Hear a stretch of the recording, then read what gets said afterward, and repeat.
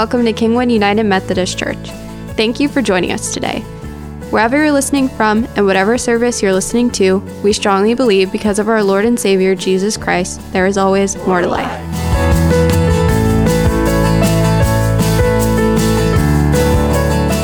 Amen. As we have been kind of going through this identity process as a church, we are switching over some of our information, our website, and our letterhead, and all of that to say Kingwood Methodist Church. And one of the things that we had to do this last week is approve our new business cards, right? And so they print new business cards for us, and on the business card, it has email address, and it has the address for the church, and it has the name Kingwood Methodist Church. But underneath our name, it says our title. And I had this weird, as I was processing this message, processing this idea of identity and who am I had this weird existential crisis when I was looking at that line that said associate pastor. And I'm like, is that all that I am? Can I be defined by associate pastor? There's so many more things that I am. I don't feel like I can just click submit on this and just be associate pastor, So it took way too long to claim that identity as associate pastor. You see, I think in our daily lives, we are so often defined by the actions that we do. And I think what Christ calls us to is to be defined by our being and not our doing. And so if you would open your Bibles to Matthew chapter 3, starting in verse 13, we're going to look at this passage that kind of operates as a link between our understanding of Advent and Emmanuel, God with us, and the ministry of Jesus. And there's this one passage right in the middle, Matthew chapter 3, where we see Jesus kind of beginning his ministry. And he begins his ministry by being baptized by John the Baptist. And it's this moment that kind of connects the first 30 years of Jesus' life to the ministry of Christ that ends on the cross. And actually, I would say, ends with Acts and the sending out of the apostles. And probably is, and I would say is still going today. So this is kind of a bridge passage for us. So if you have your Bibles, open up to read this passage with me in Matthew chapter 3. Then Jesus came to Galilee, to the Jordan River, to be baptized by John. John was, remember, his cousin. Wild John out in the wilderness, his cousin John. But John tried to deter him, saying, I need to be baptized by you, and do you come to me? Jesus replied, let it be so now. It is proper for us to do this, to fulfill all of the righteousness. And then John consented.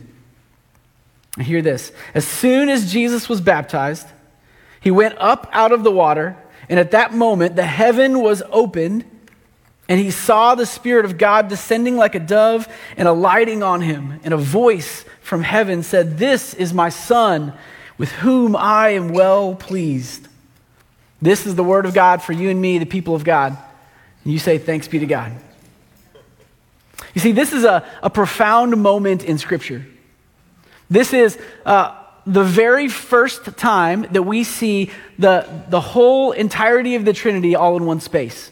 The Father, the Son, and the Holy Spirit. It's kind of alluded to back in Genesis as the Spirit hovered over the waters, as they say, let us make man in our image, right? So it's kind of alluded to all throughout the Old Testament. But this is the first time that we ever see the Father, the Son, and the Holy Spirit all in the same place. And it really kind of informs our understanding of identity. This passage does. It informs our understanding of the Trinitarian relationship, and it informs our understanding of baptism. First, it informs our understanding of that Trinitarian relationship in that we see the relationship between the Father, the Son, and the Holy Spirit in mutual glorification. And what that means is that each part of the Trinity is glorifying the other in this space.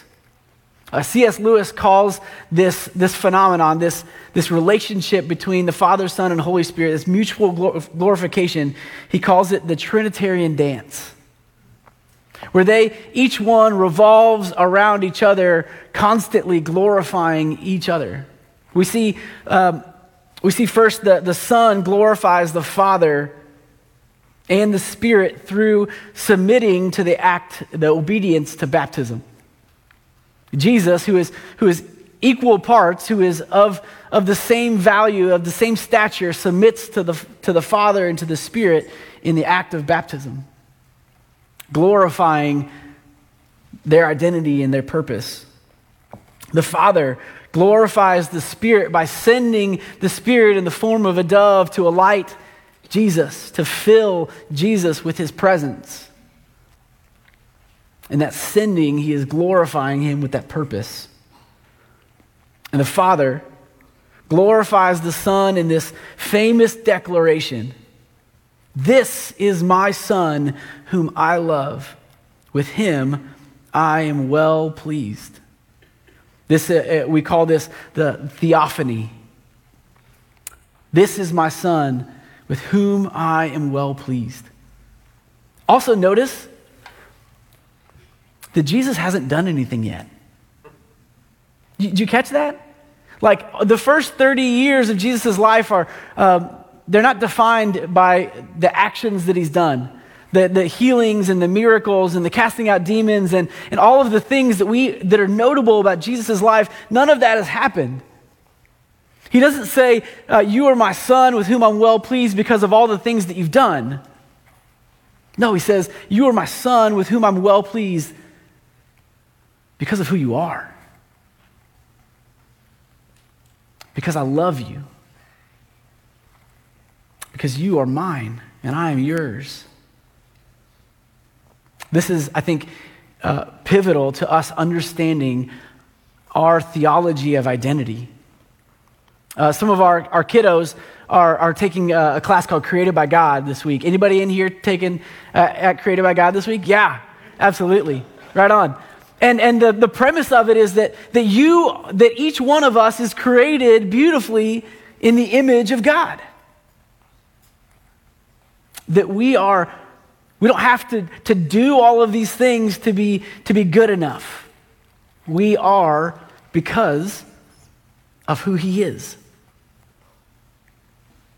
So we understand our theology of identity here in this passage in a beautiful way. The other thing that it lines out for us is our theology of baptism. You see, Jesus was not being cleansed from his previous sin. Jesus was sinless. And so this baptism was not about cleansing of sin or forgiveness of sin or repentance. This was a baptism of claiming of identity, of receiving the free love and grace that God bestows on his children, and being filled, being enlightened by the presence of the Holy Spirit. It is not an outward sign of an inward change. It is because Jesus didn't change in that moment. He didn't say, "I was living a life that's this way, and now I want to live a life that's this way." He was claiming the identity that had already been bestowed upon him by the Father. And so we say, in the Methodist Church, we say it is an outward sign of an inward grace that was bestowed upon us far before we could ever choose to receive it. It is a recognition of the covenant relationship that we are called into as sons and daughters of the King. The other beautiful thing that's happening in this passage is this is the inbreaking of the kingdom. One of the major themes of Matthew's gospel, the mega themes, is that there is a kingdom in heaven and a kingdom on earth, and that through the ministry of Jesus, there is a breaking of the veil. We see it concluded all the way at the end when the temple curtain is ripped, and the relationship between man and God is opened up so that we might enter into the throne room of God on a regular basis. That's what we do in prayer. So we enter into the presence of God without a mediator. We can go straight to him. This is the beginning. This is kind of a bookend of Jesus' ministry, the inbreaking of the kingdom of God, and then the fulfillment of that at his death and resurrection, at his death. And so we see this beautiful image of it says the heavens, at that moment, heaven was opened and the Holy Spirit descended. Heaven is open and the Holy Spirit is descending. And each day, that when we pray that prayer, that Lord's Prayer, your will be done on heaven as it is on earth as it is in heaven. Right? We pray that prayer because we're calling for an inbreaking of the kingdom.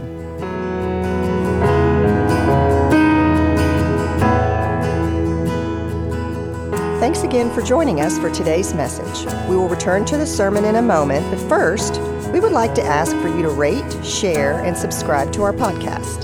We believe God is doing some amazing things here at KUMC, and your feedback helps our church to reach new listeners that we wouldn't otherwise be able to reach. Now, let's get back to the work.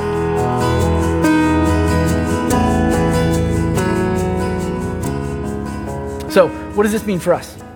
What does this mean for us? When we read Scripture, it's oftentimes that we go from observation to implication or application. And so we observe these things that are happening, and I like to ask two questions every time I read Scripture and want to bring it into my own story. I ask, what does this say about God?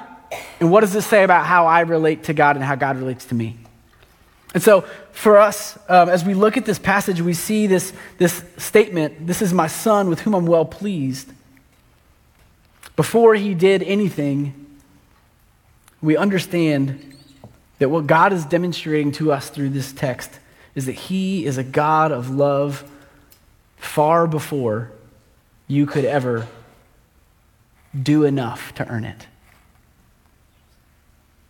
Not because of what you do or do not do does God love you. God claims you as his own. That is the covenant relationship that we have with our Savior. He loves us because of who we are. We are first and foremost his beloved sons and daughters. Church, you are not defined by what you do. You are not defined by your worst mistake. You are not defined by the failures that you've had in the past. You are defined by the Creator who created you in his image and loved you.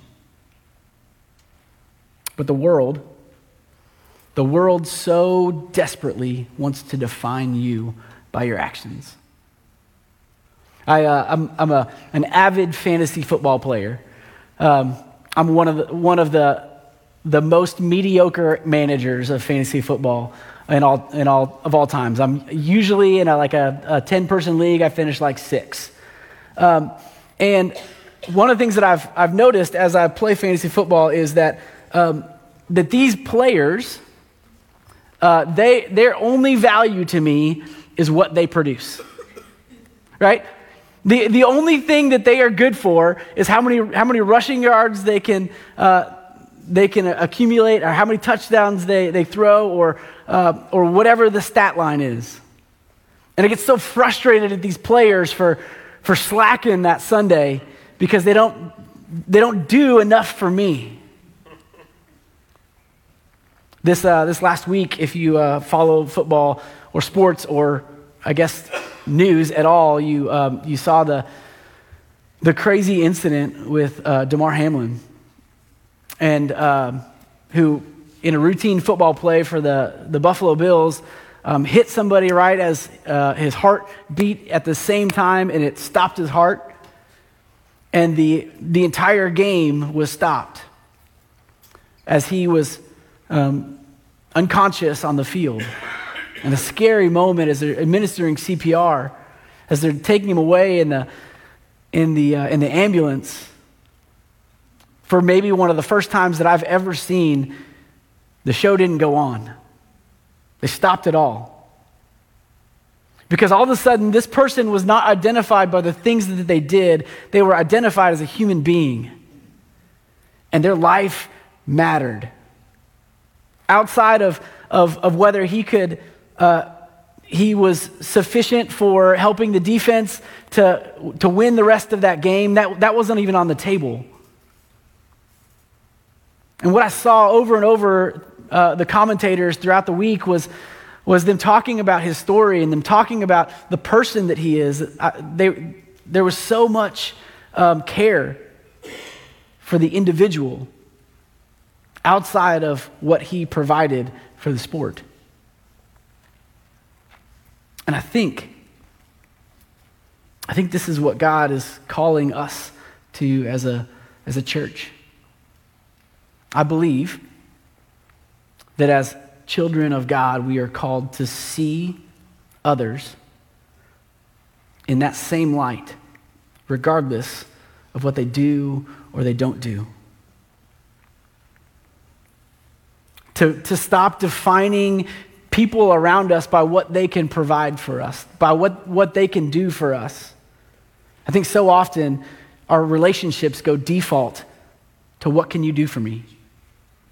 And if you can provide something of value for me, then I'll invest in that relationship. But if not, then sorry. The moment that you fail to meet your end of the deal, the moment that you fail to be good enough or to do what we need from you, it's like distance. Just we begin to put distance between each other. And I think that we are called to see people the way that Christ sees us. Church, I need you to know that you are more than the good that you do. You are more than the worst mistake that you've made. You're more than the person that you love or the man-made identity that you claim. Because the identity that you were given at birth, at conception, is that you are a beloved child of God.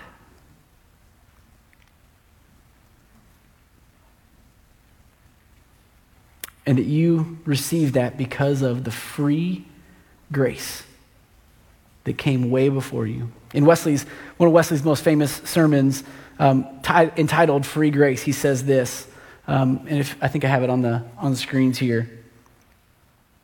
I'm jumping out of order a little bit, so stay with me. In Wesley's sermon called "Free Grace," he says this, that it does not in any wise depend either on the good works or righteousness of the receiver, not on anything that he has done or anything that he is. It does not depend on the endeavors. It does not depend on the good tempers or the good desires or the good purposes or intentions. For all of these flow from free grace. All of the good things that we do that oftentimes are our defining features are all a result of the free grace that we experience and celebrate in baptism. So church, we're going to, today at the end of our service, we're going to have a time of remembering your baptism. We're going to have a time of, I don't know if the cameras can see, but we're going to have a time where you can embrace the waters of your baptism.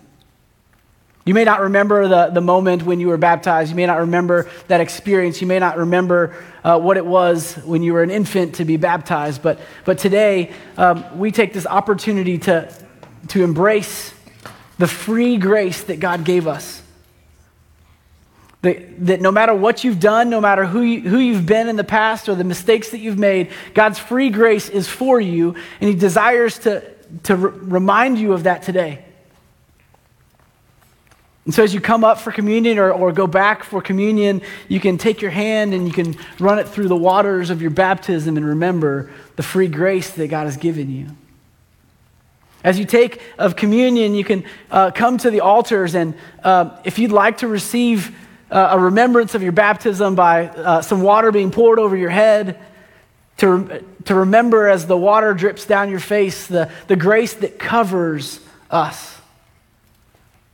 Just hold your hands out when you kneel at the altars after communion, and someone will pray over you and just give a blessing of the free grace that God has given you.